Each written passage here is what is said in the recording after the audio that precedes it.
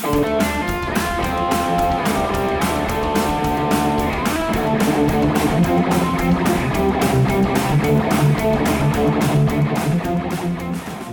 and welcome to Weekend Rental episode 19. We are the bi-weekly gaming and pop culture podcast. This week we are going to have a special guest, Rob of Retro Rob on YouTube and the Guys, Games, and Beer podcast. We are also doing a sponsored event for this episode. Ultima Gaming has provided us some awesome items gaming related to giveaway. Check our Twitter feed for that. All you'll have to do is keep an eye out for the giveaway and just follow and retweet. And as always, my name is Ryan, and with me today we've got Andy. Hey. And Justin. Hey, everyone. All right, let's kick things off with our newest installment of Buy, Rent, Burn. The system of choice this time is the Atari Lynx.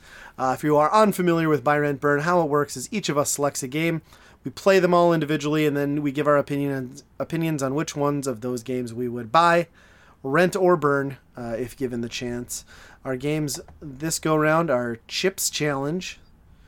That's Andy's pick. Justin has gone with Rampart. And I've selected Todd's Adventures in Slime World. So we'll go back through these. I'll start off with a description for each game, and then we'll talk about them a little bit. So for Chips Challenge, this was released in 1989. The description is, Chip desperately wants to join Gorgeous Melinda's exclusive Bitbusters computer club, and he's ecstatic when she offers him membership. But there's a catch. Before Chip can become a card-carrying Bitbuster, he must complete Melinda's challenge. Over 140 levels of fun and fast puzzling action. That is a terrible description for a puzzle game. It seems needlessly complicated. Can you imagine, like, the worst part is, like, being a nerd is hard enough with the girls, and then this girl is busting your balls to join the computer club? Yeah. Like, come on. Okay, but only 140 levels to go. That Melinda's a real biatch. So...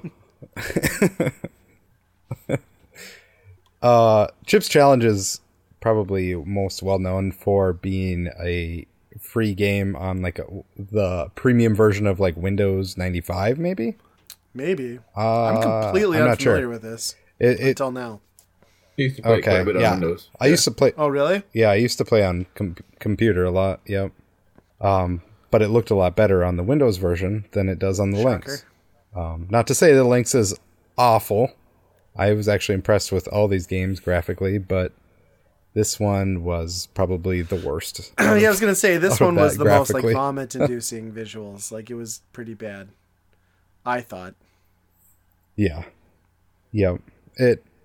It's not great. But the core gameplay is there. I mean... Getting the, you start out with kind of box pushing puzzles, which are whatever. That's my thing here, I guess. It's Andy's genre, box pushing puzzle games. Yeah. But it adds like Zelda-ish mechanics to it, where you get like boots and items to traverse different sections of the map to get keys and stuff like that. So there's kind of more of like an adventure to it than just a straight up puzzle, even if they are, rudimentary puzzles. Although I don't know how high you guys got, but toward the I think I got up to the mid-teens, and it starts getting a little bit tough up at that point. Yeah. Just being able to like nail it. The one thing that I didn't like is like in games like this, there's usually like a gradual progression, but like the first handful of levels, it's like constantly beating you over the head with like new elements each and every time. Like, which I didn't appreciate. Yeah. Like, it explained it well, but like I wish it had been more of like just a gradual like step up, and like the puzzles had gotten, you'd do like 3 or 4 puzzles using like the 2 elements. Okay, now we're gonna add a new element, but it was just like, boom, boom, boom, boom. It was a little overwhelming. Right, and then the next levels after that were just like huge, where you had to use them all together and perform it perfectly. Yeah, I think a better designed game could have, just there would have been a better grade to just slowly increasing that. and just designing a level. And that's my overall problem is like I didn't particularly like the level design in this game, and there's like elements that are simply there to make you learn through death, and it happens quite a bit. So that bothered me a little bit. Like it shouldn't happen with that frequency. Like I fully understand like sometimes you have to like screw up to learn and like progress, but there's just like cheap crap. You push a block and you're dead. Like there's a fire underneath it or something like that. It's annoying. Yeah. Yeah, that part's pretty cheap. Especially when they get longer. Like that's the worst. Like when you already know how to do the puzzles at the beginning and then something at the end burns you, like that. Right. Then you have to start all over. Yeah. No, you guys pretty much did. You concur? I concur. All right. So let's move on to Justin's pick, Rampart. This is the Lynx version. This came out in 1991. The description on this: it's a medieval masterpiece of power, strategy, and ingenuity. The objective is brutally simple. Engage your enemy in an all-out exchange of cannon fire. Then assess the damage and rebuild your castle. But the reality of Rampart is far more complex. The key to victory lies in how quickly you can pick up the pieces and redesign, fortify, and extend your walls before the next battle begins.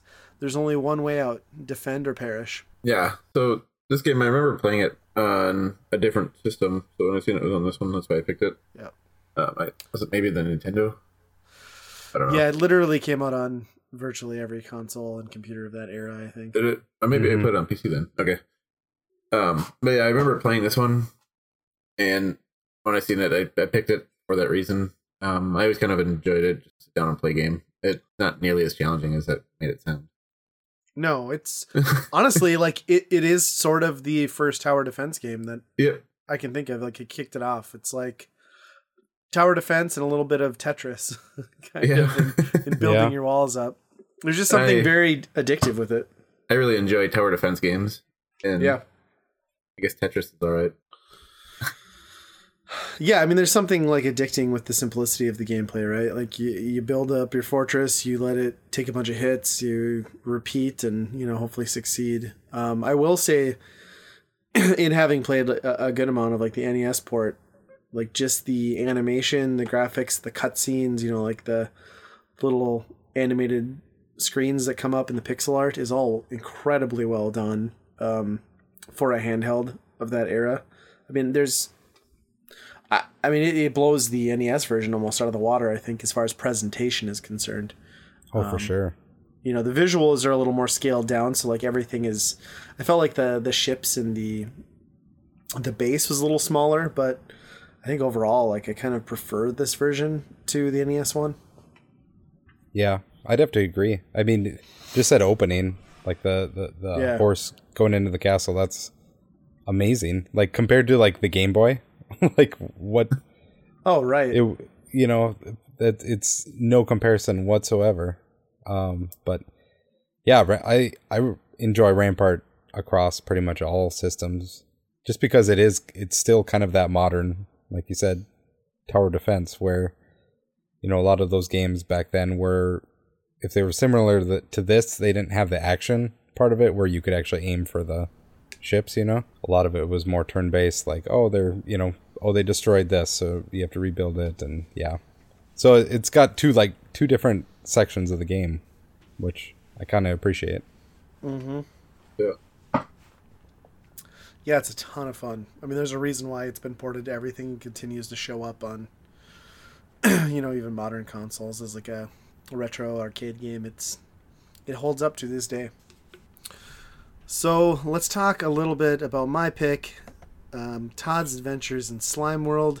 This one came out in 1992. The description: you are Todd, the explorer of new worlds. It's your adventure to travel deep into Slime World, the gooeyest, drippiest place around. All right. I'd find a different job. Yeah, just you can explore any new world. Why this one? So there are scary blobs to shoot and lots of objects and weapons to find. Link up with up to 7 of your fellow Slimers for an awesome multiplayer adventure. Now that, in playing this, I had no idea, but to link up with 7 other people, on that's that kind of incredible. on that screen. Like, how does that work? I suppose you each have your own window into it, right? Like you'd Yeah. just Maybe. be playing in the same map, so you'd run past each other, and Wow. that would have to work like that, is my guess. That'd be interesting to see. Yeah. So basically, like Slime World is just sort of a half-assed action platformer. You just get thrown into these maps. Todd's got a weapon that he shoots, and he basically like blasts the enemies on screen. I will point out, it's worth noting that he holds it strangely. It shoots out white goo, and especially if you point it at a 45-degree angle down to the floor, it looks like he's ejaculating on everything and making his own slime world. I'm just going to say it. And Making it gooey. it wouldn't be me if I didn't point that out and just admit that I laughed my ass off at that for a very long time. But anyway, you go through the worlds and you traverse. It's kind of like tunnels. It's almost like a corridor shooter. Think like Metroid, but with a lot jankier movements. And you basically just collect everything on screen, which is tedious because you have to bend down and pick up every item you come across. And then you just blast every enemy on screen to kill it. Every enemy and some of the environments drip goo on you, or slime. And that will eventually kill you. Todd turns like a lightish blue color. But you can repair yourself essentially by washing the slime off. You just walk into some shallow pools of water to regain your health. I talked about this a little bit with Andy before recording. I don't know why, but they animated Todd again to stand in the water and look like he is fondling a pair of fake breasts that he doesn't have. And that's how he scrubs himself down. So it's like a weird animation. They could have chosen to have him like wash himself off in any manner, but basically he just like titty rubs himself clean. It's kind of disturbing. He jumps weird. The character sprite is massive. It's an ambitious game that just feels sort of boring right from the outset, I guess is kind of how I felt about it. I have to agree. I honestly, it seemed kind of an awkward game too. Like just the whole movement, having to bend down each time, like you Yes. said. I don't know. I really didn't like this game. Just the movement style. When it would switch screens too, you didn't really know what you were getting into. But I suppose that's just how that worked for it. Yeah, but that could be some bad level prefer design scrolling. too, though. You walk through a door and there's an enemy like on your face right away. Like that's not good. Yeah. But the camera's awful. Like sometimes like you're like at the very top of the screen and most of what you're seeing is like the ground. You know, it's like Yeah. I don't know what's going on with that camera in that game. It's almost like it's like a drunk cameraman trying to follow where you're at. It's like half the time you're looking at your feet, and that's all you can see, and you're like, "Oh, okay, I guess I'm Yeah. up here." It's weird. It is weird. Like you look at this game and like you can see from like a technical standpoint, you know, just the design of it and like the visuals and like the large sprites. Like at the time, it was a very technically impressive looking game. And there's a lot going on like game mechanic wise as far as like movements and like being able to traverse, you know, because you grab onto ledges, you climb up. Like that's all cool. It's just all executed sloppily, I think. Yeah, Yeah.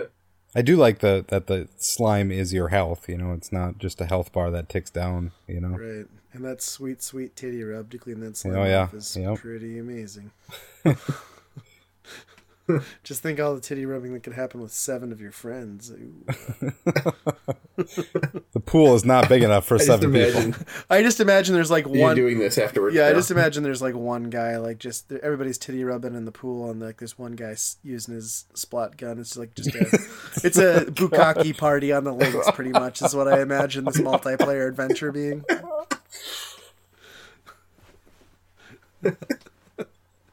I'm sorry, everyone. I'm sorry. All right, so let's dig myself out of This this. game changes lives. Oh god. It ruins lives. Let's dig myself out of this hole and go back to the top and figure out what everyone would pick. Andy, why don't you give us your selections? Well, you made a case to burn that one.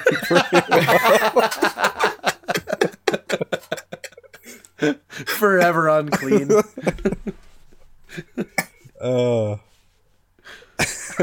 I think I think my buy is going to be Chips Challenge because I love that game no matter how ugly and awful it kind of is on the Lynx.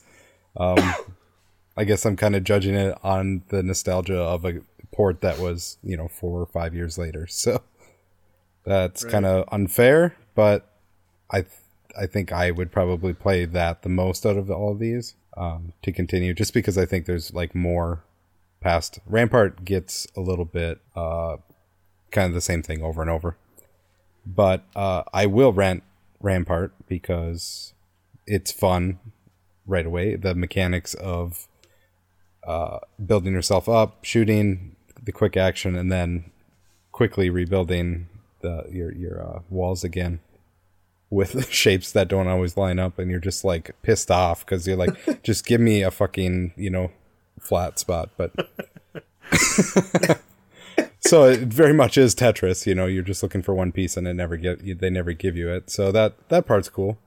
But yeah, I'd probably say that's a rent because it's just, I'll pop that in every once in a while and play it a little bit, but it's not something that I want to progress through, I guess. And Slime World, I don't even want to speak the name anymore. Like I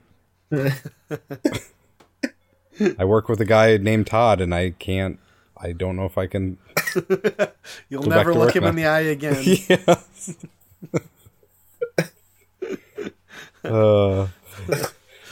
Yeah, that game is kind of crazy what they tried to do on there, but it just didn't pull it off quite right. I agree. I think like you said, if the camera would have been a little bit better, yeah, it might have been a little bit different story. But I just can't get past that. I think if a lot of things have been a little bit better.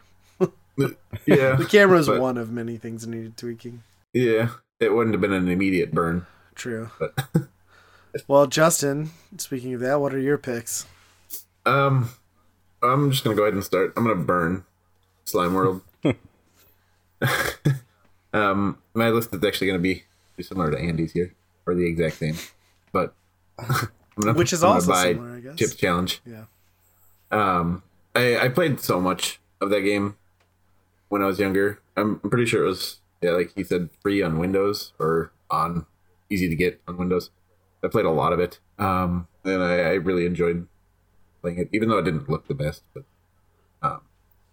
Rampart, I also played quite a bit, but I do agree it does get boring pretty quick with all the repetitive actions. But it is a fun pickup game, so I would rent that one. Okay. I'm going to be a little bit different here. I didn't have any nostalgia for Chips Challenge. I'll get that out of the way. But I would buy Rampart. I really like Rampart. And I can keep going back to that game in the way I could go back to Tetris or something like that. And I thought the presentation of this version was really well done. So I enjoyed playing that. That's my buy. I would rent Todd's Adventures in Slime World. I don't think it's a great game, which is why it's a rental.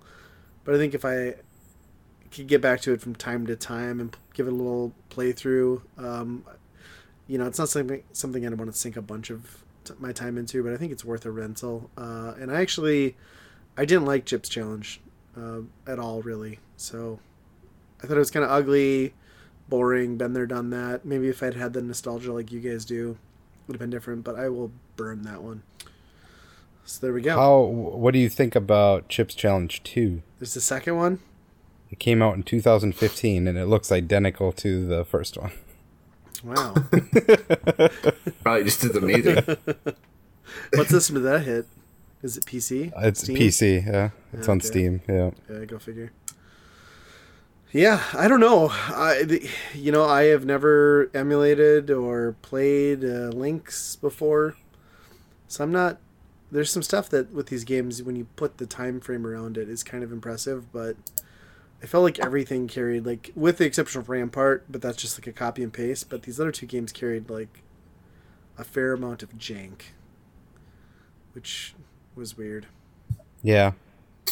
But that's kind of what I'm more into, is, like, the more impressive jank than just, like, the old style Game Boy games that were coming out at that point. Yeah. For me, at least. Did Chips Challenge have, like, a level creation? I don't know. On PC, it probably did. I doubt on that'd be a good idea. Because I could have swore that maybe it was a game similar that did, but I thought me and my brother used to make levels, have the other play it. Yeah. That'd be cool. But I doubt the links had any way to store that, though. I mean, I bet there wasn't. Because those... oh, no, I never played it on the links. Yeah. And those cards were too thin to have a battery backup. Yeah. Unless I don't think the internal system did. I could be wrong. But, yeah. It was an interesting Byron Burn, though, for sure. Something completely unfamiliar. Yeah. I do want a Lynx now. I'm kind of... I want one less, but still curious. That was going to be my buy for MGC. I'm coming home with a Lynx, and now I'm like, I don't know if I need that. Hey, Mr. Block, can I go to the bathroom? 2 minutes.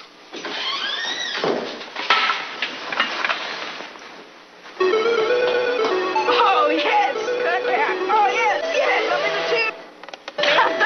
Oh, yes, yes! Oh! Right! Introducing Lynx from Atari, the color video game you can get away with. Well, sometimes.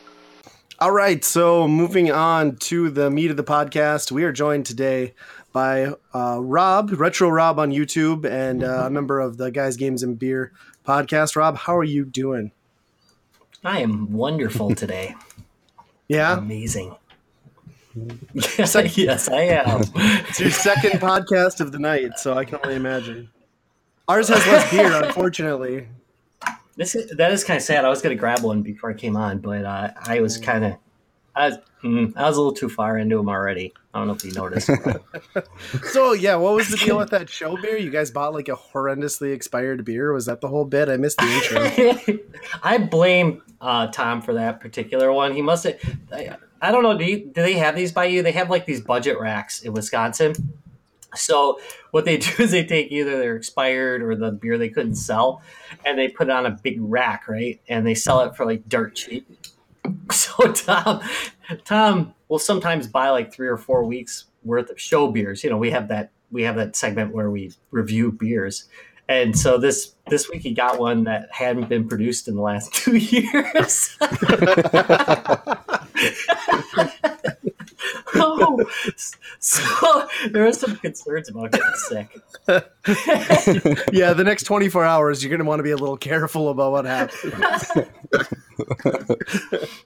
Oh, that's awesome. Oh, use some vodka and clear that up. That has to be almost free because, I mean, beer in Wisconsin already is dirt cheap, so I can't even imagine what the clearance rack is. It's pretty bad is what it is because we drink anything. I'm going to snort. It's going to happen. I'm going to do an on audio snort. Speaking of Wisconsin beers, I would just like to point out how irritating it is to me that if you live outside of the state of Wisconsin, the only thing you could talk about as far as beer in Wisconsin is Spotted Cow. Like, it's the best beer on the face of the planet. It just blows my mind. Yeah, I'm not like dissing Spotted Cow, but no, it's perfectly fine. There's plenty of great beers. Yes. In Wisconsin, we're full of beer. We even have like breweries. I live in Racine, and we even have like a brewer here. Nice. And they're everywhere. Some are great. Apparently that last one wasn't, but somewhere else, I'm sure. Yeah, it's like all you hear on the Minnesota and North Dakota side is like, have you had Spotted Cow? I'm like, yes, I've had this beer that you have to smuggle out of Wisconsin. I'm like, did you know that brewery makes other beers too? And they're all really good? Like, I don't understand. Yeah, that's not nearly as fun as smuggling a cow out of Wisconsin. That's true. Yeah, we tipped a couple. That's not just a Wisconsin thing. That's a Midwest thing. Oh, yeah, we do that here. Totally. Some places they fuck cows. Welcome to the podcast all about cow tipping. I think this could take us in a positive direction. Might get some new followers. I think so. I think you could do a weekly. Yeah.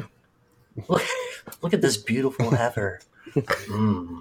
I want to push that over. Well, I think we decided what direction this is going, huh? It's a fantastic direction. So what have you guys been up to in terms of gaming? Anyone played anything new or anything old that they've I have been I've been on a kick of not playing anything new except for on like it's kind of sad. I cover like nothing really on the 3DS, right?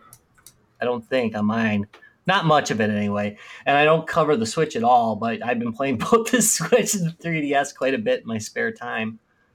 Yeah, because you're pretty new to the Switch, right? Like it wasn't that long ago that you got one. Yeah, right around Christmas I got that. Nice. So I finally got Zelda. I actually finally played Zelda. I got it for Christmas with it, and then finally played it like a month ago, and that was it. Boy, that's a good game. Yeah. You can do anything. 150 hours, I'm guessing, is what I put into that. It's so fantastic. That's like, do you finish it in that time? Did you? I want to, like, I took my time. I want to say I completed it around like 100 hours, like beat Ganon or Calamity Ganon, which is dumb. But then I've just wandered around doing like Korok seeds and just kind of exploring because there's so much that I didn't get to just through normal travels. I randomly travel in a direction until I die. Yeah. That's a good way to do Basically it. how I roll. I think so. It's kind of like real life. I mean, just kind of wander in a direction. You're dead. It's pretty fun, really. I really like doing that. That's the best part of that game, I think, is just like doing, just going wherever you want, no guidance really overall. Yeah, it is. I like the graphical style with it too. I'm not like a huge graphics person, even though I don't know. I'm that guy. I'm like a meme. I'll buy like a top end PC to go like run Space Invaders or something stupid. So to me, those graphics are great. I really do like the art direction in that game, though. It's pretty fun. I like it. You know how it is. I mean, you run a YouTube station. It's kind of like you do something on YouTube, and eventually it's like, oh my god, I got to play something else. Right. There's only so many Famiclones, really. you can play. I don't know. Before the cancer just gets right into you. I was gonna say you seem to find an endless supply of amazing Famiclones. So it's kind of incredible. I got the. I'm almost thinking right now that I'm getting trolled for recommendations at this point.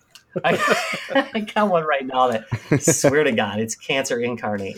I love that's your grading scale too, is like how much cancer this gives you. It's almost like a public service announcement.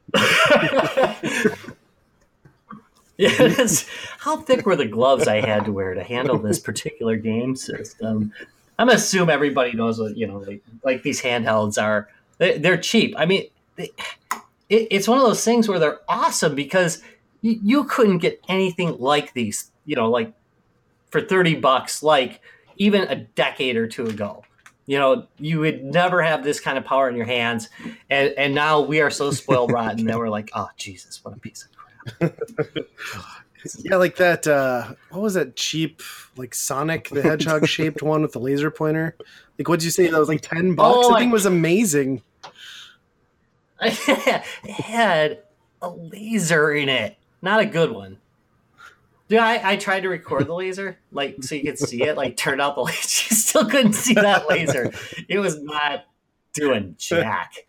Not a whole lot of power. I definitely could probably get it for misrepresenting it at the beginning of that video. But it did have a flashlight, and that flashlight was awesome. It's great when like you have essentially like a multi-survival tool that's also a Famiclone in your pocket. That is weirdly shaped like Sonic. What the heck does Sonic have to do with it all? I can understand a Mario head, a Yoshi head, but why Sonic? Yeah, it's incredible. It's the powers of the internet. You can find all sorts of stuff. It really is. I like all the fake PSPs. Yeah, you've got quite the collection of those now too. I believe you should start expressing your. I know that you love fake PSPs. I know it. I know it's in you somewhere. There's a couple that you've reviewed that you've reviewed this last year that, like, even the last few months that, like, I'm tempted to get just for, like, the emulation, especially the ones that are doing like Neo Geo, and that's almost worth it for like $30, right? I mean, it's. Oh, that one. That one's the. I'm trying to remember the name of it. It's really good. That's the PAP, There right? you go. Yeah. Unfortunately named. It's the PAP K3. Why would anybody call it PAP? Yeah, I think that's like kind of one of the things that's awesome about your YouTube channel is like you have gone in like such a interesting direction with like the gaming stuff you look at. Like it's because you focus so much on like the early retro stuff that most people don't take the time to make videos on and appreciate. And then you just go for the obscure, and, like interesting, like oddball Famiclones and your GPD. Well, that's got more. The GPD XD is pretty well known, but I think that's kind of what makes your channel so interesting. To be honest, is you're not going to find that anywhere else. I have no class whatsoever. I mean, as far as gaming, I have no standards. Yeah, my XD is dead right now. It had battery bloat. Died of battery bloat. I'm really sad about it. I always kept it by the bed, so I could make love to it. Maybe that's how the battery got bloated. It's pregnant. Little Rob heads on it. Darlene's like, "What are you doing?" Nothing. And just go to bed. Go to sleep. Nothing to see here. XD. Don't listen closely. It's not good. So I'm really sad about that though. But I figure I'm gonna wait for the next version now. Yeah. And I got the Win. Yeah. The Win 2's coming, so that's a big one. That's soon, right? Yeah, it should be out like next month. I heard they're gonna start shipping it, so I have one of those. Nice. I'm pretty excited about that. I mean, GPD is still somewhat obscure. A lot of people who are into gaming know what it is, but I don't think you get your average Xbox gamer. I don't think they're going to know what it is. Right. Or stuff like the Ardu Boy. Even like I would have had no idea what that was had I not seen stuff on your channel about that. Is that thing epic or what? I really love it. Like the design is so nice, and so is the packaging. And that game is super fun considering the hardware it's running on. Yeah, right. I'm amazed at it. I mean, I had a developer they didn't call me. They don't have my home phone number, but they messaged me about my comment about, hey, you should just do 2600 stuff on this. You really need to stay within a thing. And then like the Ardu Boy, the Ardu Venture came out, and I'm like, yeah, whatever. Developer was right. Bite me. I'm just kidding. I didn't really feel that way, but I kind of did, but he was right. You can do amazing stuff with that, and I think that's a good example of it. And I love that those limitations really are awesome. I mean, they harken back to the early days of gaming, and I really loved seeing what people could do. I mean, even the Atari 2600, I mean, look at what that thing could do. That thing didn't have a K of RAM. It was measured in bits. Yeah. Yeah, they could. Yeah, it's just amazing. Just an amazing machine as far as what it can do. Yeah, it's true. Especially near like the end and the stuff that Activision could pull off, like just kind of crazy. And that's one thing I really appreciate about your channel too, is all the Atari stuff, because retro gaming on the YouTube scene is like huge, but Atari is like barely represented. So. There's some good. I think there's some good reviewers out there, but it's not. I like to put a little humor into Atari. I think there's a certain dryness to the Atari world. It's been around a long time. I think people have a lot of really strong memories in them. Like you played it with your dad or whatever, and there's not a lot of joking around about it. So I like to infuse it with a little much needed humor. Yeah. Because most of the manuals, let's face it, were stupid. Most of the stories. Well, that's where all the imagination was, right? Because it certainly wasn't on screen. You had to build this backstory like in this manual, so you had any semblance of like what this game was supposed to represent. I mean, for the most part, there are exceptions, but there was drug usage. I mean, there was a lot of drug usage with the developers, and I think that probably had a lot to do with it. I mean, you had to make up a story for whatever you made. I mean, Yar's Revenge is obviously on crack, and pretty much anything by Data Age is on crack too. I'm pretty sure literally. I think they were on crack. Yeah. Is that the right time period? Probably. They were on something. Yeah, that's about right. So I was going to actually ask you your thoughts on this because, like, so as much as I have love for Atari and the memories, that was my first console growing up with that, and like you said, playing games with my dad, and I've been pretty adamant about. Well, I'll say I've been leading it, but on this podcast, we've been very open to shitting on the new Atari VCS, and I know that you have been one of like the more optimistic people that I've seen talk about it. What do you think now? Like, you still think there's a shred of hope? I call it cautiously optimistic because you really want them to succeed, but you keep watching them like kind of slap themselves in the head. I'm a little worried with who they put in charge of it. I think the idea is definitely doable. I mean, obviously, companies like GPD do amazing stuff with no budget. Companies like the old, who was it? GPX, was it? They used to make a series of handhelds too. They were very successful for a number. It's Game Park. Game Park Digital. Yeah, they were amazing. Game Park, they were around for like a decade, and they made some amazing handhelds.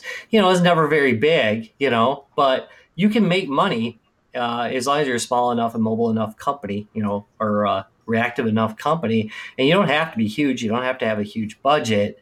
And the idea that Atari has, I think, is solid. I mean, who the heck isn't using Linux under their guts other than Microsoft? Right. And they probably are too, honestly.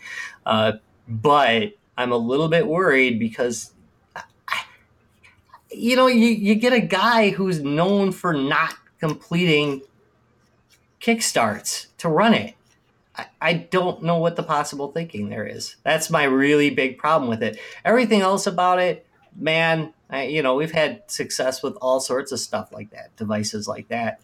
If you're going to make a quality device with some, with some memories attached to it, Atari could definitely pull that off if they got the right crew. But, they've got I don't think the right person.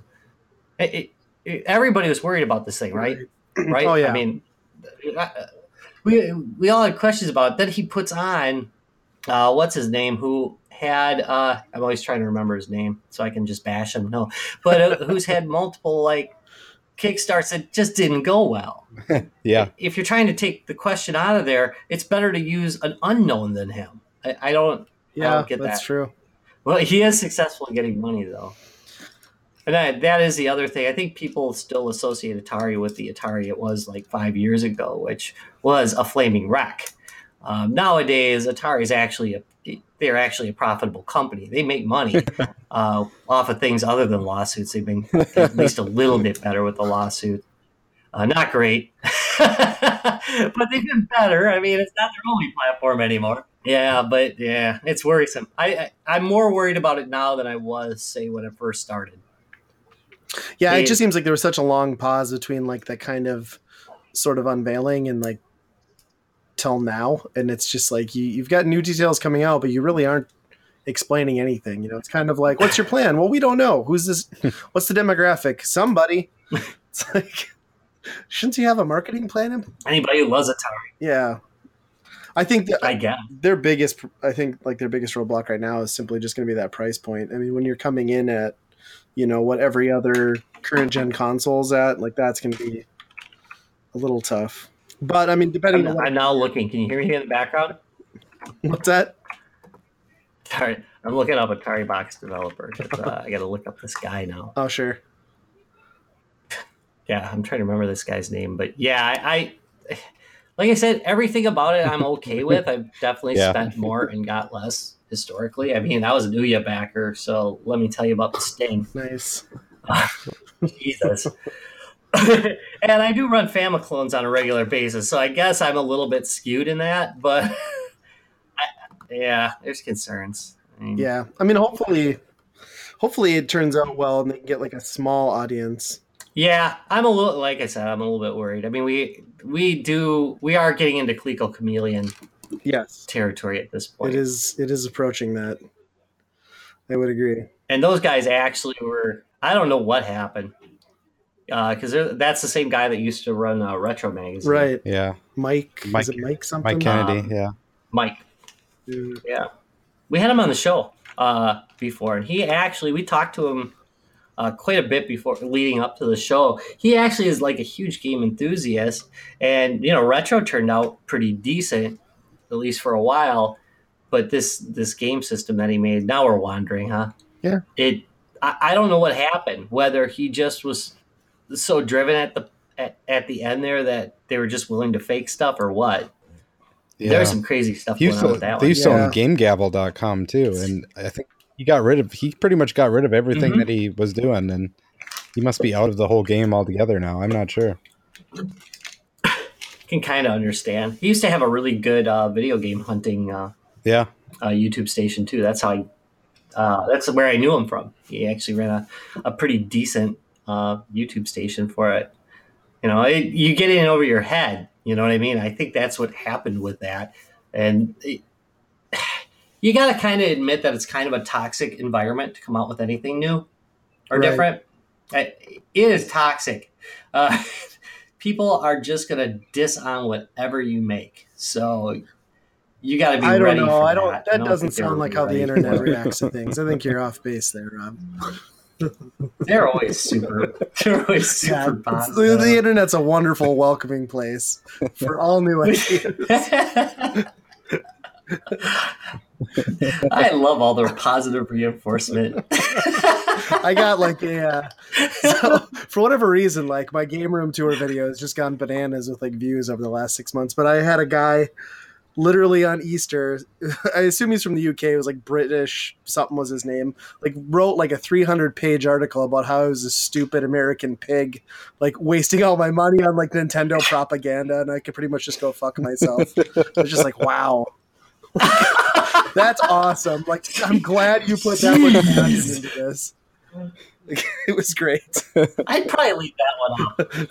I quietly deleted it. I was I don't want to give this guy the satisfaction. That was awesome. That's pretty good. Yeah. I like diatribes. I like those. It's when they're too short. Then it's not fun. When they put a good amount of effort into it, then it's a worthwhile read. That's for sure. Darn right. At least, don't be just, if you're going to hate me, you better put some time into it. I want to see an effort here. I want you to be up to the level of one of my ex-girlfriends, all right? At the very least. I want ex-girlfriend level of psycho in your comments. That's a recommendation, by the way. If you want the guidelines, that's it. I think it's what we all strive for. You want to be on my YouTube station. That's right. Still hatred. I all right, since we're going to do some YouTube bitching, what about... One of the things that really drives me nuts is the people who just make pretty obvious comments about the platform, and you wonder, do you just go across the internet searching for Android-based devices to go hate on? If you hate the whole platform, why would you look for it? I don't get that. I don't actually look for things I hate on YouTube. I look for things that are going to entertain me, or that I enjoy. There is a certain brand of people who really just searches for stuff they hate and want to crap on. I think that's one of the more painful. Yeah, that's one of those things. It's if I'm out there and I click on something that I'm unsure of and I don't like it, I just immediately close it and go to the next thing. I don't take the time to put the thumbs down and tell you what an asshole you are for posting something that I don't like. It is all free entertainment, is it not? It's not like anyone has to watch the crap you put out. Yeah. People are so cynical. It's crazy. I'm going to find out that somewhere people are being forced to watch it.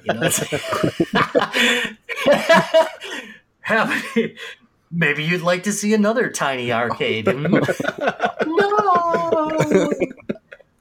Bastard, quit making them! It's torture techniques in Chinese prisons, huh? An endless loop of... You mean the factories that they make these things at? Yeah. Man, that's what they do at the Apple plant. This is what we don't want you to make. Otherwise, we're gonna beat you. I don't want to watch it. Don't make me watch the Batman. Jeez.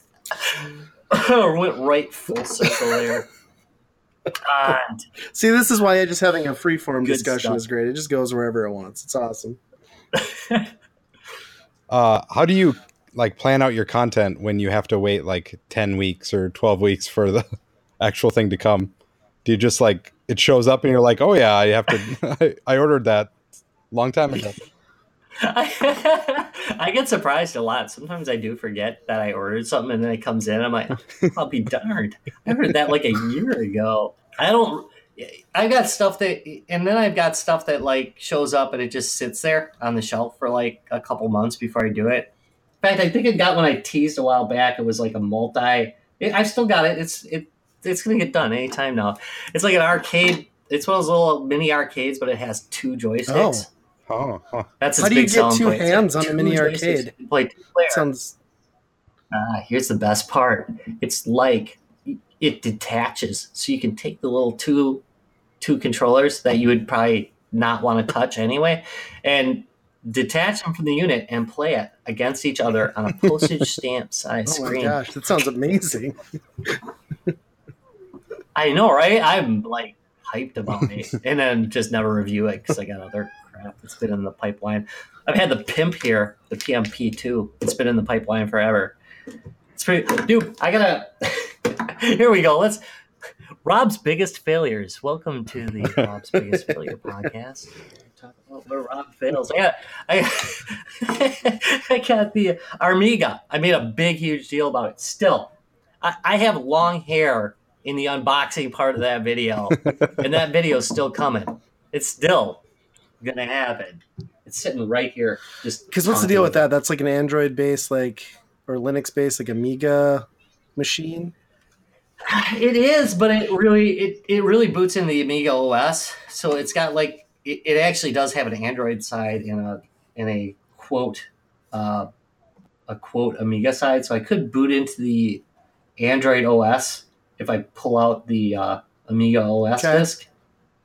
It's kind of crazy. That thing's not right in the head, but it's pretty cool. I like the Amiga. So and my Amiga is in pieces from a project we started like a year or 2 ago, I think, and I never put it back together again. Really, in fact, it's sitting at Tom's house underneath a pile of other crap that he has.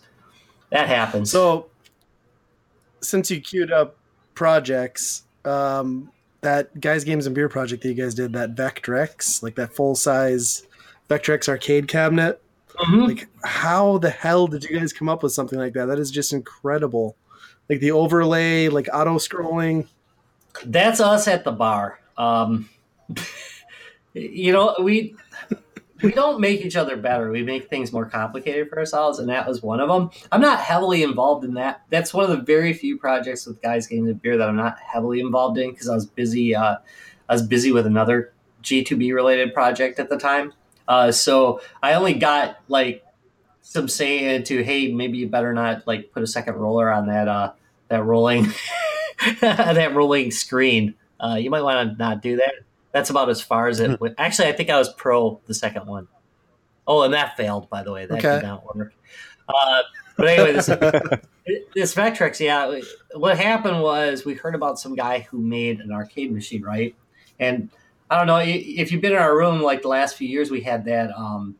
We had Rick's arcade machine in there for a couple years straight. What was that? Fix-It Felix, and it had a huge draw. Oh. And then after that, we started doing some of the first VR stuff that was out at MGC. And then that has kind of quieted down. So we were looking for something to replace it with. And we thought, hey, let's do another arcade machine, but let's do it ourselves. Let's do something stupid. And then Tom said, hey, I saw this guy did a project with Vectrex where he gave it an arcade screen. And I said, oh, that sounds like a good idea. No, actually, I said, you're full of crap. That's the stupidest thing I ever heard. But since it looks so good, I'm going to say that I said it was like an awesome idea. And then we looked at the guy's work, and it's like, oh, dang, that's pretty cool. So then we ended up at an arcade auction. Actually, Tom and Larry went to an arcade auction. I had something else to do that day. And they picked up a old vector-based arcade machine. My God, cat! Did you hear that? I'm like a cat lady in here. So they picked this arcade machine up, dragged it over to Larry's. We all drank a lot and came up with a bunch of plans. And believe it or not, it worked. I'm amazed at how well it worked. It looks great, doesn't it? I'm really impressed. Oh yeah, with it. It looked incredible on its own, and then the overlay piece, like once that was shown, I was just blown away. Like what a great idea! That's the part where and to get that to work. Discussing the roller thing, there was a lot of fighting about rollers. I got to tell you, rollers are a very exciting topic if you're part of the Guys Games of Beer cast and have a couple beers in you. And we were really fighting about those. In the end, it worked out really good, though. It does work really well. We're still worried about it, but Tom actually ran it on a loop for like a day straight, and it seemed to stick together. So I think we're all right. Nice. Literally just ran it back and forth over and over again. So yeah, I'm really excited about that thing. It's a pretty cool addition. We've really upped our game for this year's Midwest Gaming Classic. We've got a lot of rare stuff going into it this year. We really tried to get stuff we hadn't seen at the show before. I got a new one sitting behind me that I haven't even tested yet, but it's for the show as well. So that's pretty good stuff. I don't know if we're announcing that yet. I'm not 100% sure. I got to check with HR. Yeah, I've always liked your guys' room. Like since I started going to MGC, it's almost like, to me, it always felt like a more condensed version of the the video game history museum area, which is my favorite piece of that anyway, is like the history and like the rare and obscure stuff. So the fact that you guys take crap out of your own collection and just let people screw around with it for a weekend is kind of incredible. I'd be so paranoid. There's a story behind that. When my kid was little, we went to an early MGC, and this is right before Guys Games and Beer was formed. And we were still kicking around a couple ideas about what we wanted to do on the web. I have no idea why we decided this was a good idea. But anyway, my kid was trying to play. He's playing that Nintendo 3D thing that went over, the Virtual Boy. And he was just adjusting something. He's careful. I don't think he's ever broken an electronic item. But anyway, the guy got all over him about it. And it just kind of made him miserable at the whole experience. I mean, he didn't get upset for very long, but he was upset for a good hour or so about it, because the guy leaned on him. And I said, you know what? I want to make a place where that doesn't happen, where nobody cares what happens. That's why we do that announcement. Like every once in a while we announce that, hey, if you break something, don't worry, we'll fix it.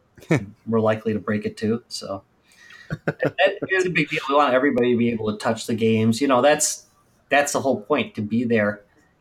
Everybody can look at something. You can take a picture of it and look at it. But in that room, we want everything to be played, unless it's really broken. Sometimes stuff's, if it's on display, it's probably because we broke it. Fix it next year. Yeah. Dina, my God. 2 years That's awesome. running. I can't wait to see what you guys do with the new space too. You guys always had that little room filled to the max, but now with the 1,500 square feet or whatever you got, it's going to be crazy. We're just going to take the buckets of crap that we had underneath and put them on top this year. I think that's the big plan. Nice. We have a layout. And you've got the beer vendor, you said. So, I mean, that sounds fantastic. Yeah, that is crazy. We landed that one last minute because they won't let us serve our own beer this year because it's not them. MGC doesn't care, but the venue won't allow us to serve beer. Because, in the past, it's been a pretty drunk room. Which is one of the reasons I've enjoyed it so much. It's you go in, there's beer. It's great. Yeah, so there's still going to be beer. So that's good. Yeah. We got that going. So that's great. Yeah. So, a couple of years back, somebody poured a beer on somebody's arcade machine. I guess they took that out of the arcade, but Oof. I think it was a Beavis and Butthead machine, wasn't it? The Beavis. I said Bubblehead. Beavis and Bubblehead machine. I think it was. A terrible incident. God, isn't that like an unreleased arcade too? So that's like a prototype almost. Yeah. That was kind of the thing that kind of ended the beer there. So I think Larry and I got it like right after that, like the year right after that happened. We got it because we had beer in there. because we were right across the street. We're right across. So We obviously were it's your across fault. from there last year. Yeah. Yeah. Weird. Well, I don't think they're gonna have us do the. I don't think they're gonna have us do the trivia night again. See, I thought the trivia was fun. Like, you guys were also like, I go in the room the next day and like immediately Travis apologizes for the trivia. I get back to Tom. Tom's apologizing for the trivia. I'm like, I had a really good time. Like, I don't know what the hell happened. I think how much enjoyment you got out of it was, based on how much beer you drank before going into it. It was well, we had, because Mike flew in for that show. Mike's the noob, by the way, on the podcast. Yep. And he actually lives in Florida now. So he flew in especially for the show. Well, he doesn't like to fly much. So he got kind of drunk on the plane. So now he hasn't slept. He's pretty drunk. And then, we don't make it any better. And he was completely smashed for that show. I don't know if you noticed, but he wasn't in the show at all. I mean, he was there. He was present, but he was talking about everything but. It was hilarious for us. We were a little bit worried about how the audience was reacting to.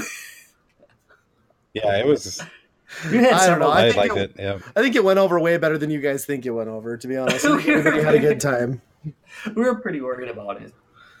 We did. I think we were just coming off of another show too, where we did a giveaway, and there was a debate as to something about the giveaway. They were mad because technically somebody hadn't won, but we're pretty liberal with that. You know what I mean? It was just their mom was there and they weren't there, and she had their ticket, and somebody like really freaked out about it. That's unusual, by the way. We do a lot of giveaways, and that's the only time that's ever happened. But it was hilarious. Not for them, because they were really mad. I think it was like a T-shirt too. Like, dude, I'll give you a T-shirt. Start a war over a T-shirt, huh? Tell you what, I'll give you a T-shirt. Give me your address. I'll give you a T-shirt. We're not gonna get somebody mad about that. Probably should have said that instead of having another beer. Mayhap. So, how are you guys going to pull off like your after shows and stuff then? Does the convention center kick you out after a certain time? Because I know you guys have always kind of gone late. I think they do at midnight or 1. I'm trying to remember. They're giving us, we're going to have giveaway wristbands. And the giveaway wristbands will allow you into our room after hours. So we're still going to be doing the after hours stuff. It's just they require some structure about it. So basically the idea was, and MGC came up with this idea, that they're going to you're going to be able to give wristbands for your room, and then they'll be able to come in. So, every year we have Werewolf, and we're going to do that again because it's the best game ever. Nice. That sounds awesome. I can't wait. So it's coming up so quick. I think everyone on the podcast here also is just, I honestly, that's my favorite weekend of the year. Like, I tell my wife that all the time. Like, it's not Christmas. It's not kids' birthdays. It's MGC. It's not. It is like Christmas, though. It's just like Christmas. Yeah, for sure. Except I blow a bunch of money and then feel guilty about it afterwards. But yeah, luckily the regret doesn't last too long. It doesn't. Once you start playing the games, it immediately goes away. Exactly, and then you're like, "Ooh, this is the best thing ever." And then the guilt before you go to bed. That's the thing that keeps you up at night. I spent how much on this? One game. You ever do that? Just buy a rare game and just like, jeez. It's why I don't buy stuff sealed. Yeah. Because I would feel so bad about buying something just to look at it. It would really bother me, and I don't mind people who do that. I don't have anything against them. I think that's awesome if you like it. Yeah. Well, the only box sealed thing I own is a copy of Taboo for the NES, which, honestly, who's going to want to open that and play it anyway? So for the $5 it cost me, best sealed. Whatever. You're just scared to find out what your destiny is. I am a little afraid. I think it might be witchcraft. There might be some satanic involvement with Taboo. I'm scared. I should be. Don't release the demons. That shrink wrap is there to protect you. That's right. It keeps the demons inside. That seal Nintendo of knew what they were quality, doing. that's a seal of damnation. That is like keeping it take off the Nintendo seal. It keeps the evil in. Oh my god, that should be like a YouTube video where somebody just like closely examines the Nintendo seal of quality and finds like hints to the Illuminati. And, It's been sealing in the evil for all these years. But then he pulled off the Nintendo seal of quality. Like these Cheetah Man demons come out and kill Cheetah Man. this has to be made, yes. I One think day. so. It's good video. I'm telling you, it's good video. Yep, for sure. 10,000 likes. That is like a 10,000.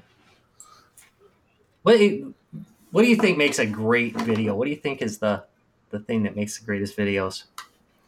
If I ever See, now I'm made interviewing one, you. I would have some input, but I have no idea. Because all my favorite videos You make are lots my of videos dumbest all ones. the time. I know, but like the ones that I love, like the nipple poking Christmas special or the like Rocket League in real life, like all that shit I laugh at and I think is the greatest thing I've ever made. And it gets like 100 views and like 6 thumbs down, like instantly. So I'm a poor judge of quality on YouTube. Oh no, the Mario one was epic. Oh my god, yeah. We had so much fun making that. If I told you the amount of time invested in that video, it's disgusting. I spent a whole Saturday with my kids. They loved it though. That's the fun part of it, though. I like the funny absolutely. stuff. That's all good, man. Yeah. Well, that's the It's tough better thing than- too, is like if you do a bunch of videos over all the years, like you've been doing it longer than I have, like eventually you just want to try something different to keep it fresh and fun. So I think that's probably true that you do like end up shaking it up eventually. I originally, I mean, I've been on YouTube forever, but I never really started doing anything until like a couple years ago. You know, we'd post something here and there, but I originally started out on somebody else's podcast. You'd be laughing. I started out with iGame Radio, which was a Mac gaming podcast. Yep. It's pretty good. It was And then you sat around and you're like, well, I guess there's no more games to play. So yeah. Well, darn. Looks like we covered all 8 of these. I don't know what we're gonna do now. Let's talk about them again. Let's do a slow play. Play of these 5 games. It's better than it used to be. Now pretty much anything that it's a lot easier because there's so many more games being made, but it was a little bit tougher back then. Yeah. But we had the iPad, so that was just starting to boom. So we could talk about Tap Pong or something for 45. there's just a wealth And of I did- amazing there.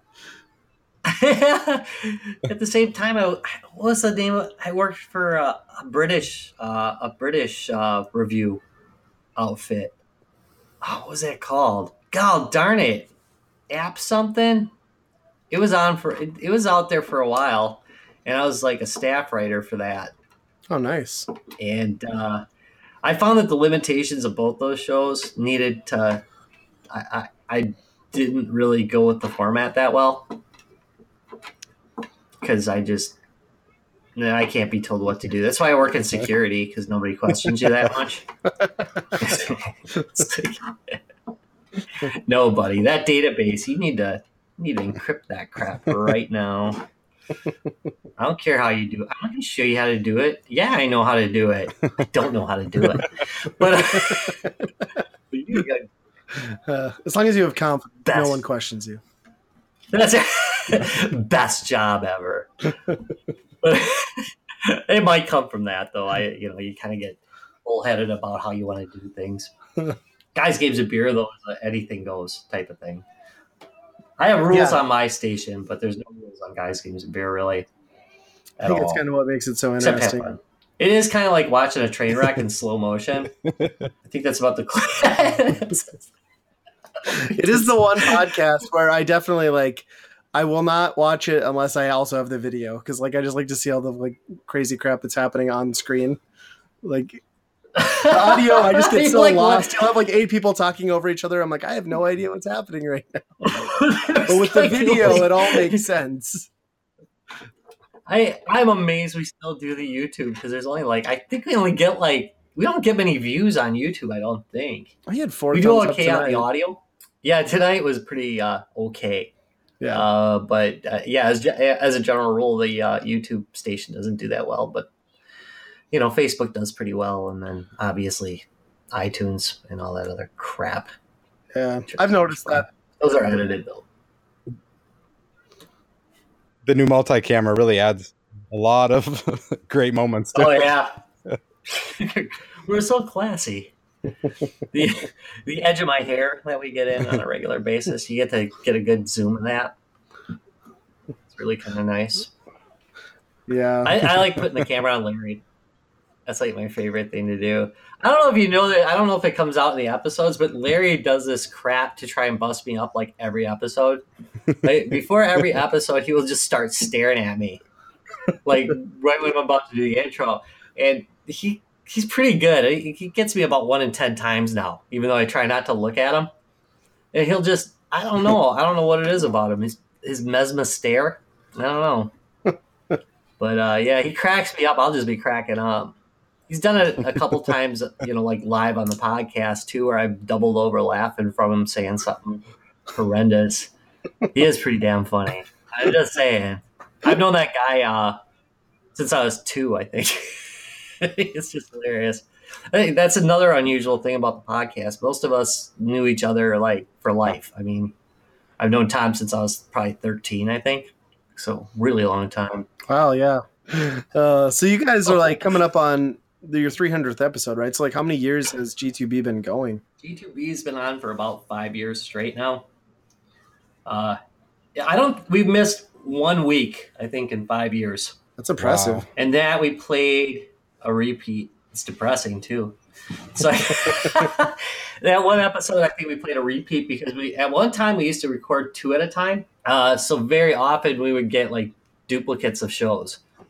Especially early on, you'll see like there's alternate versions of our show that are played. Like the video one will be different from the audio one because one or the other was horrible. Oh, sure. Horrible. So I'd imagine like Horrible. if You ever done a horrible one? if you start all the time. Everyone. Except this one. This will be the best episode ever. Yep. But like if you guys were doing 2 episodes at a night and you started drinking in the first one, I'd have to imagine part 2 got to be kind of a train wreck. Sure did.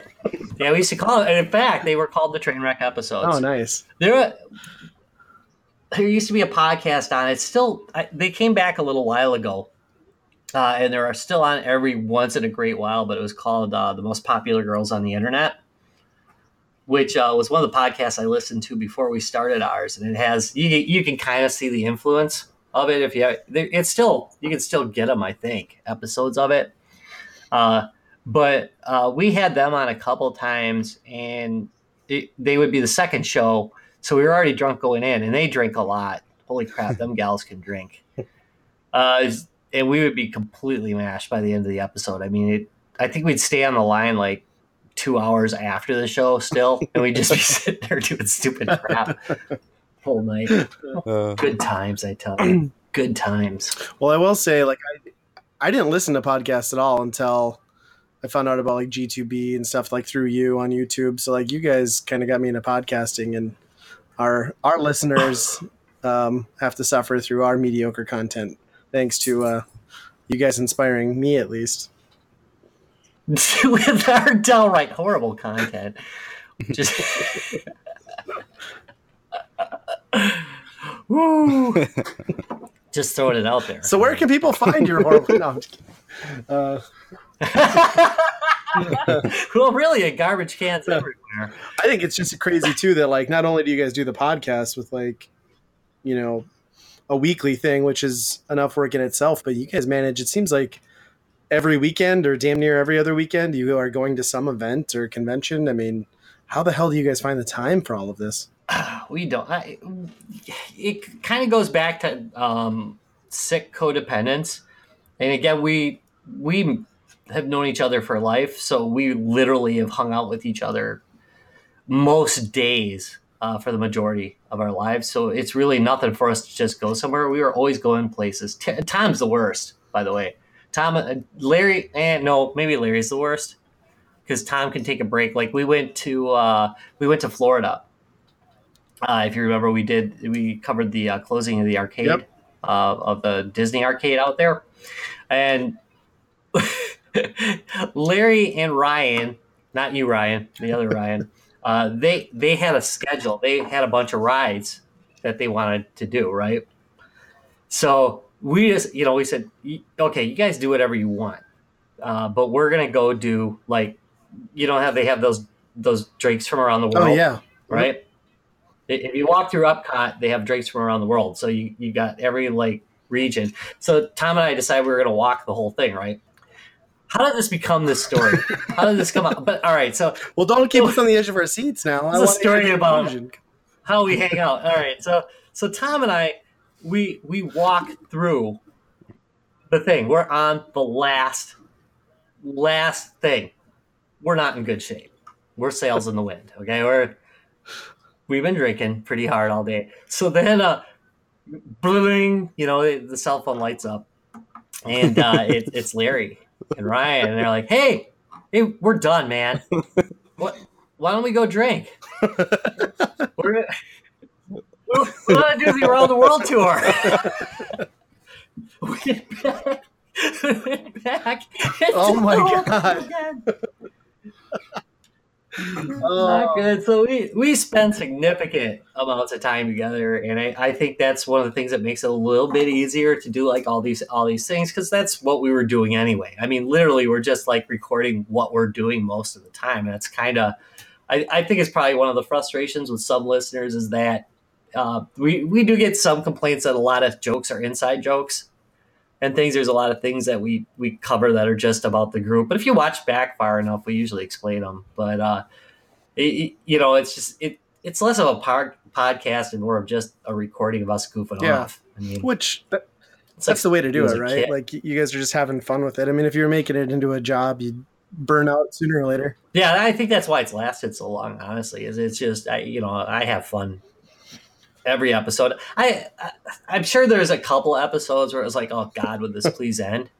But but the vast majority of them, I mean, it's just a bunch of fun people to hang out with. I mean, they're just, they're pretty great. It's like coming home, Well, it is in my That's home. true. So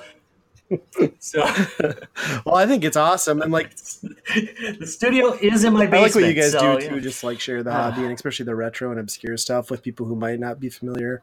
I think that's like a pretty amazing, component to the podcast, to be honest. Yeah, I think it's the stuff we enjoy most. I mean, like we like doing we do those deep dives every once in a great while. We haven't been doing as many lately, but those are fun to do, I think. Where you're just talking all about one system Right. in a rather deep way. Deep and meaningful way. I like to shake it up. Yeah, I mean, it starts meaningful, yeah, and then kind of degrades into it, but I consider that something for everybody. Well, Perfection, I I say. appreciate you taking the time to come on, Rob. I suppose we can give you your night back, but where can people find your content for your YouTube channel and then the Guys, Games, and Beer stuff? Well, I'm at www.youtube.com/RetroRob. That's with a 0. If you misspell it, though, there's a redirector. So I'm pretty tricky. I got that other station, too. Nice. Or you can do RetroRob.com, which is my main website. There's a little bit of commentary on the videos that you don't get with the general station. Usually just me whining about how something was a pain in the butt to do or something like that. But it gives you a little bit more insight. And there is the Guys, Games, and Beer podcast, pretty much available everywhere. You can check us out at www.guysgamesandbeer.net. And you can also check us out. Our main site is on, it's not really our main site, but we do a lot of talking on Facebook, www.facebook.com/Guys, Games, and Beer. If you haven't canceled your Facebook account after the recent It's too late now, right? They already got it all. And they're sharing thanks it. so much for taking. Yeah. Thanks so much for taking the time to jump on, and I'm sure we'll all get a chance to catch up here in a week or so at MGC. So Oh yeah, can't wait. Oh, I'm so excited! I come on, you got to be like, ugh. I'm dying. I to can't go there. sleep at night. I can't either. I'm like so excited. I take the day off before and the day off after just so I can like have a Midwest Gaming Classic Eve, and then a decompress after. That's how much I love it. I got to come off of the love. Yeah. We do the same thing, but we have to fill the day before and the day after with an 8-hour drive. And then that means I have to take the Tuesday off because I have to take the day to play all the games I got at MGC. So I can't go back to work until Wednesday. Try and figure out if you got a good deal or not, you know? Right. Hey, this thing's broke. That has happened. It's happening. Well, not here, knock on wood.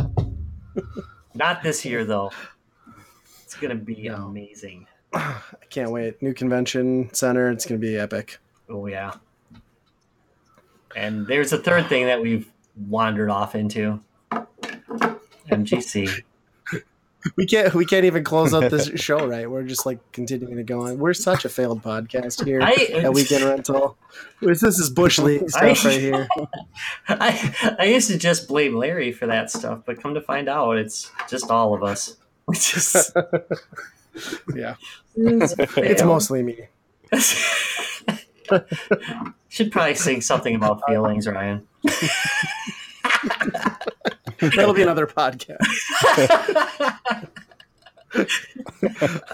All right. Well, thanks, Rob. I appreciate it. All right. Everyone go check out his content and Guys, Games, and Beer. It's great stuff. Retro Rob plays everything. Okay, on to the fail bag where we're going to answer some questions from some really old gaming magazines and pretend that they were addressed to us. From GamePro issue number 58, May 1994, Michael from South Lake Tahoe, California says, I've played some illegal versions of Street Fighter. How can I reach Capcom to tell them about these games? I don't know. Write them a letter? Didn't you just write a letter to the magazine? No, I think we need to learn more about where we can reach out to Michael and tell him he's a fucking narc. What I want to know, Michael, have you been playing Street Fighter 2? Yeah. Is this the game you're... Don't ruin this for the rest of us, Michael. Yes. You selfish bastard. We're just trying to have some fun, and then Michael from Lake Tahoe had to come over and just ruin it all. Now I don't get to see weird winkies and boobies anymore. This is sad. No more rainbow versions. And I'm going to have to wait 8 years for the internet. What the hell am I going to do now, Michael? You bastard. Luckily, nobody told him. No. Yep. No. Street Fighter 2 is alive and well. He's probably still campaigning to get it off the streets, but... Where would you have played illegal versions or like bootlegs of this game back in the day? Oh, the arcade owners had a bunch of tweaked boards back then. Oh, really? I wasn't aware of this. So Yeah. this was like an actual thing, huh? Yeah, I forget what they called it, like rainbow versions and like a whole bunch of stuff. Like it would make like the fireballs do all crazy stuff and yeah, mess with damage numbers. And So really, though, it didn't affect Capcom's bottom line. I mean, they were still getting the games sold, right? If So anything, it was making them more money, or at least the arcade owners more money because they would, were able to switch up the game a little bit. Right. You're like, well, let's go play this one down at the fucking 7-Eleven because I can do puppy vomit Hadoukens. Yeah, exactly. It's kind of cool. I had no idea. But then Michael ruined it all. So Michael, you son of a bitch. okay. We didn't answer his question. No, Where can he reach them? No, I'm not going to tell him.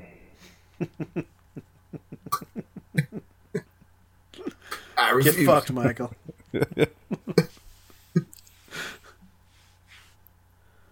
Okay, Alan from Electric Gaming Monthly, November 1996, says, Dear EGM, I just emailed Philips regarding the extreme shortage of CDI software.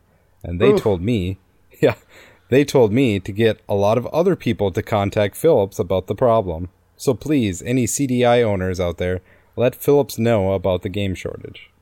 Yes, all 10 of you, please contact Philips immediately. We need all of your help. What kind of customer service is that? Where they're like, really? That's a problem? Well, I don't believe you. You need more people to say the same thing. Okay, this is one, I know we don't usually like to do this, but what did they actually say back to him? I'm curious. Good luck, because Philips told us the U.S. market for CDI software is dead. It was never alive. Oh, that's awesome. Did they start the whole film? Okay. You gotta listen to this. This is amazing. You nailed it. Okay. The European market, however, is a different story. The CDI is supposedly still going strong, and new games are still being made for that continent. The good news is that you can order those European titles by calling da-da-da-da-da. For the other 10 Americans who own CDIs... Oh, God, I love how EGM gives, like, zero shits. Yeah. You can let Philips know your desires here. Like, it's amazing. Like, 20 years later, you made the same exact joke that they did. Oh, that's great. Nailed it. Oh, yeah, that never even happened. No. I mean, wasn't their whole advertising campaign based around heavily based around late night infomercials? Like, I think that was like their biggest way to push the console. Oh, really? Oh. Yeah. Yeah, then it makes sense. They bundled it like as a gaming device and like an edutainment, so like you got it, and then like you get the encyclopedia stuff and like a couple games, and like it was dead before it even had a chance. I have some weird movies for it. I always want to get a CDI and see what that actually does. I wonder if somebody's made like an emulation program like on PC at this point that runs it off the disc. Yeah, maybe. I'm sure somebody. Well, actually, nobody's probably cared enough, so probably hasn't happened. There's only 10 people. Right. But in Europe, there's probably somebody who's working. Yeah.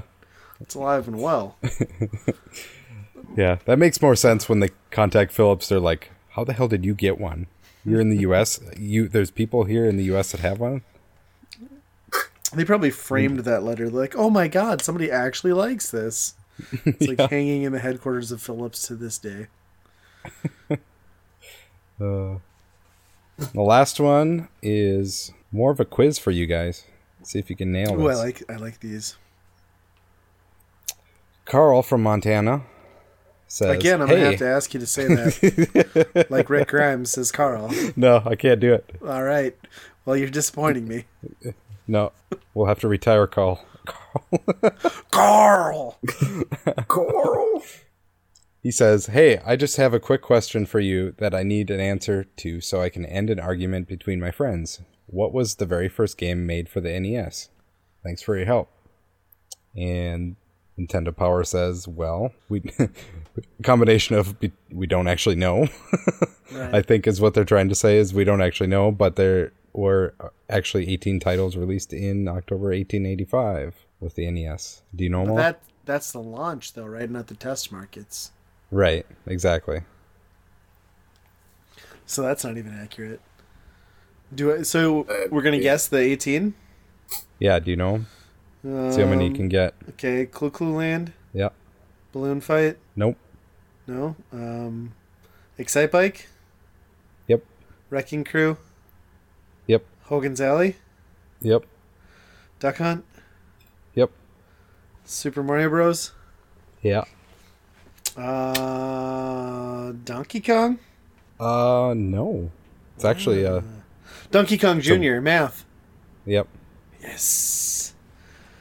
I'm trying to think what else is. Urban Champion? No. At least Gyromite? not on this list. Yeah. Stack Up? Yep. Baseball? Yep. Volleyball? No. 10-yard fight? Yep. God damn, I'm on a roll. I don't know what I missed. Can't think of anything. There's 2 more sports ones. Okay. Did I say baseball? Yep. I did.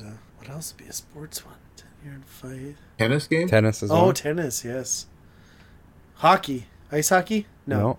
That's not black box. Ice something, but Slalom? nope. Ice.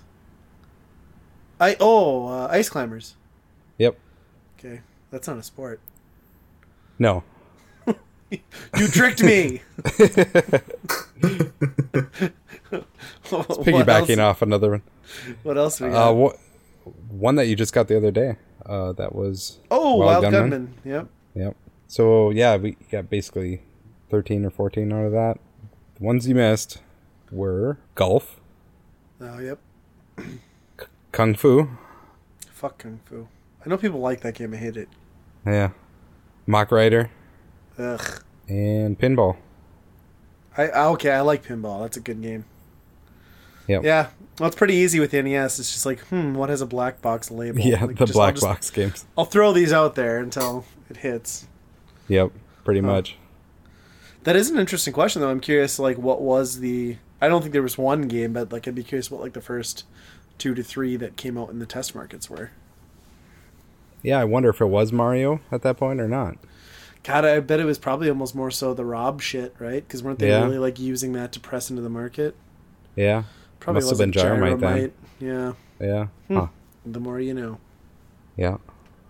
But I think that's gonna do it for this episode. So, Justin, you wanna finish this up here? Give us a happy ending, please. Well, it'll be happy. All right, so you can find links to all of our social media at our website. Our website's going to be www.weekendpodcast.com. Like I said, there'll be links to the social media. Check out our YouTube. And we do have that contest that will be going on for the free gifts that we got from Ultimate Gaming. plug that there. Ultima Yep. Gaming. And we have an email address. It's going to be weekendrentalpodcast@gmail.com. Feel free to send any questions, comments. Again, pictures. Ryan likes those. I do. Waist down only, please. You can find us on iTunes and Google Play. And as always, be kind, rewind. Bananas. Bananas. I'll do anything after I have a couple beers. Just ask my wife about bacon and beer fest.